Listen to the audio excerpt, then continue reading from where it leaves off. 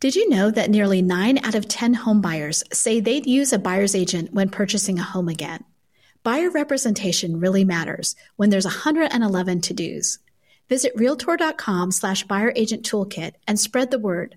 Buyer agents are essential. From Real Trends, the trusted source for real estate industry news, this is Real Trending, episode 53. We're breaking down trends of the week and showing how they impact brokers and agents. I'm Steve Murray, president of Real Trends, and today we're going to talk about America's Best, Millennials moving to the suburbs, and changes in the housing mortgage market. Okay, first, let's talk about America's Best, the 2019 report based on 2018 production of the nation's leading individual agents and teams. Amazing year for the top teams and individual agents in the United States. There were over 14,500 who were validated and approved for this year's list and rankings of America's best real estate professionals. That's up 1,000 from last year. Incredible numbers, just incredible. 6,800 teams qualified this year. That's up 4 times from just 4 years ago. And the average size of teams? Well, they're up almost 40% from where they were 4 years ago. There are some incredible new names on the list of America's best real estate professionals. Interesting enough, a small trend, 6 of the top 10 individuals by transaction size are from flat fee, quote, discount brokerage firms. That is, discount flat fee services to consumers. Very, very interesting trend developing there. If you want to see those rankings, see where you rank or where your friends rank, go to realtrends.com/agent rankings. Look at America's best real estate professionals. Incredibly powerful performance in 2018 by these top real estate professionals. Some fascinating news that will affect agents and brokerage companies for years to come. Turns out the millennials are starting to move from the cities to the suburbs. According to an article in the Wall Street Journal on July 2nd, 14 of the 15 fastest growing cities in the U.S. are in suburbia, not the cities, which is very different from what we've been reading about for years. Another article in the Wall Street Journal the day before, July 1, noted that demand for rental apartments reached a 5-year high this spring, and again, most of those units are being built in the suburbs. And millennials, as they get older, are tending to drift towards the suburbs, as opposed to the story that millennials were all going to stay downtown in the major cities. Now, interesting information about this in an article in Bloomberg. It points out there are 83 million members of the millennial generation, makes it the largest generation in history.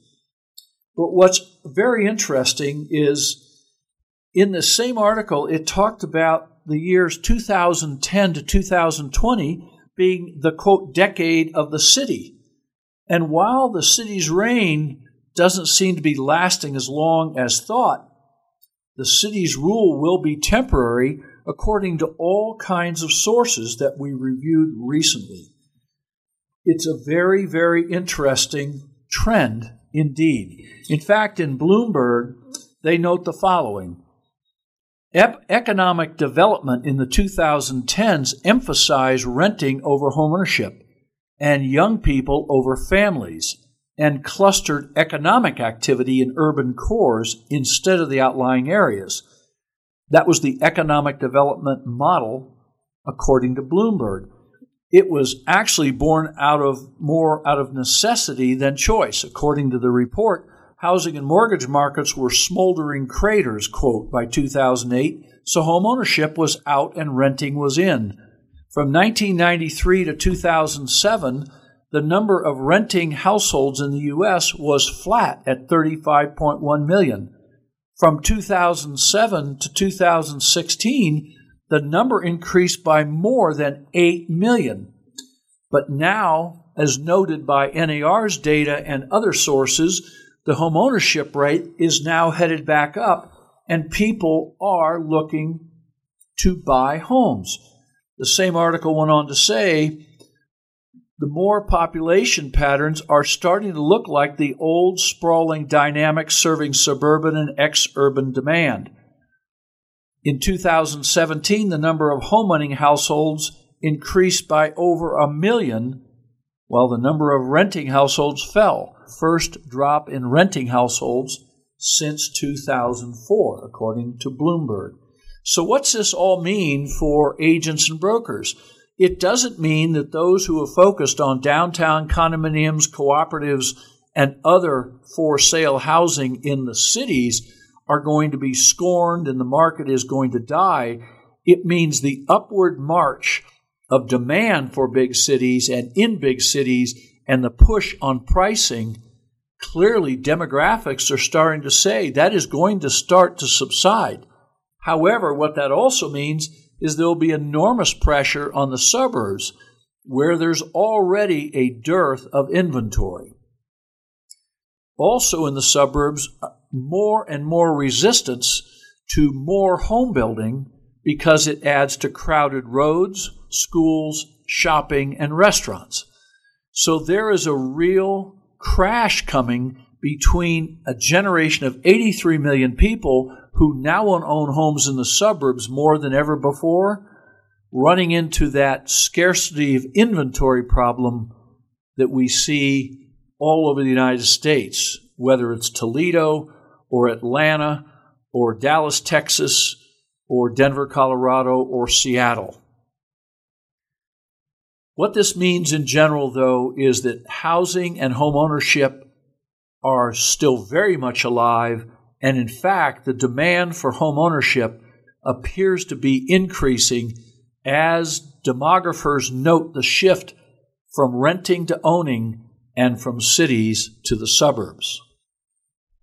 Lastly today, just looking in the rearview mirror just a little bit, all of us who survived the 2006 to 2010 housing debacle remember that most people were pointing triggers, fingers, swords, and arrows at the banking industry for the absolute cause of all of the housing market's collapse and ills.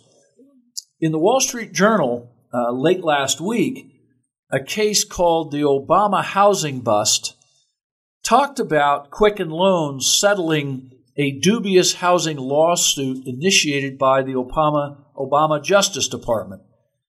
According to the Journal, the real scandal is how the Obama administration extracted billions from mortgage lenders for sloppy underwriting on government-insured loans while loosening loan standards and setting up taxpayers for the losses.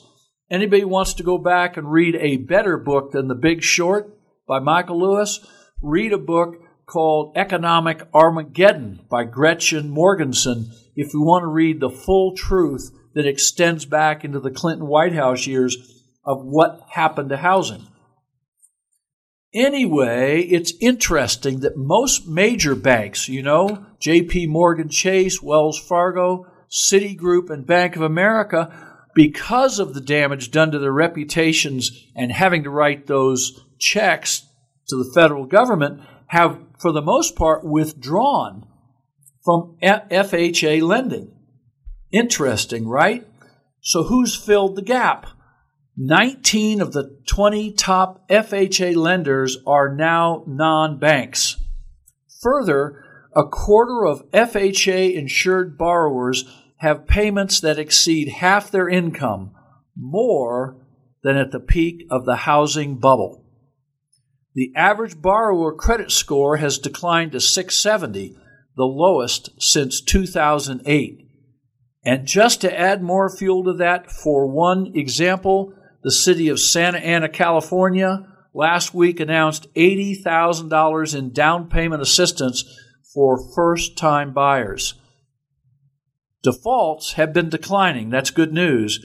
But that's because wages are rising while home prices have increased at about 5 to 6% on average for the last 5 years. However, if the economy and home prices take a turn down, the FHA's 2.8% capital cushion would certainly not cover the losses, and taxpayers may wind up on the hook again. It's deja vu all over again, as Yogi Berra was once quoted as saying.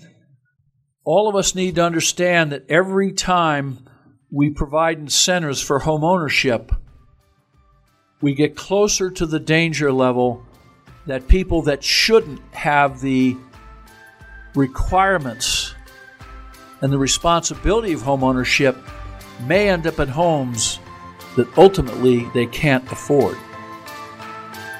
Learn more about industry trends, marketing, and technology strategies, as well as listen to past Real Trending episodes on our website, www.realtrends.com/blog.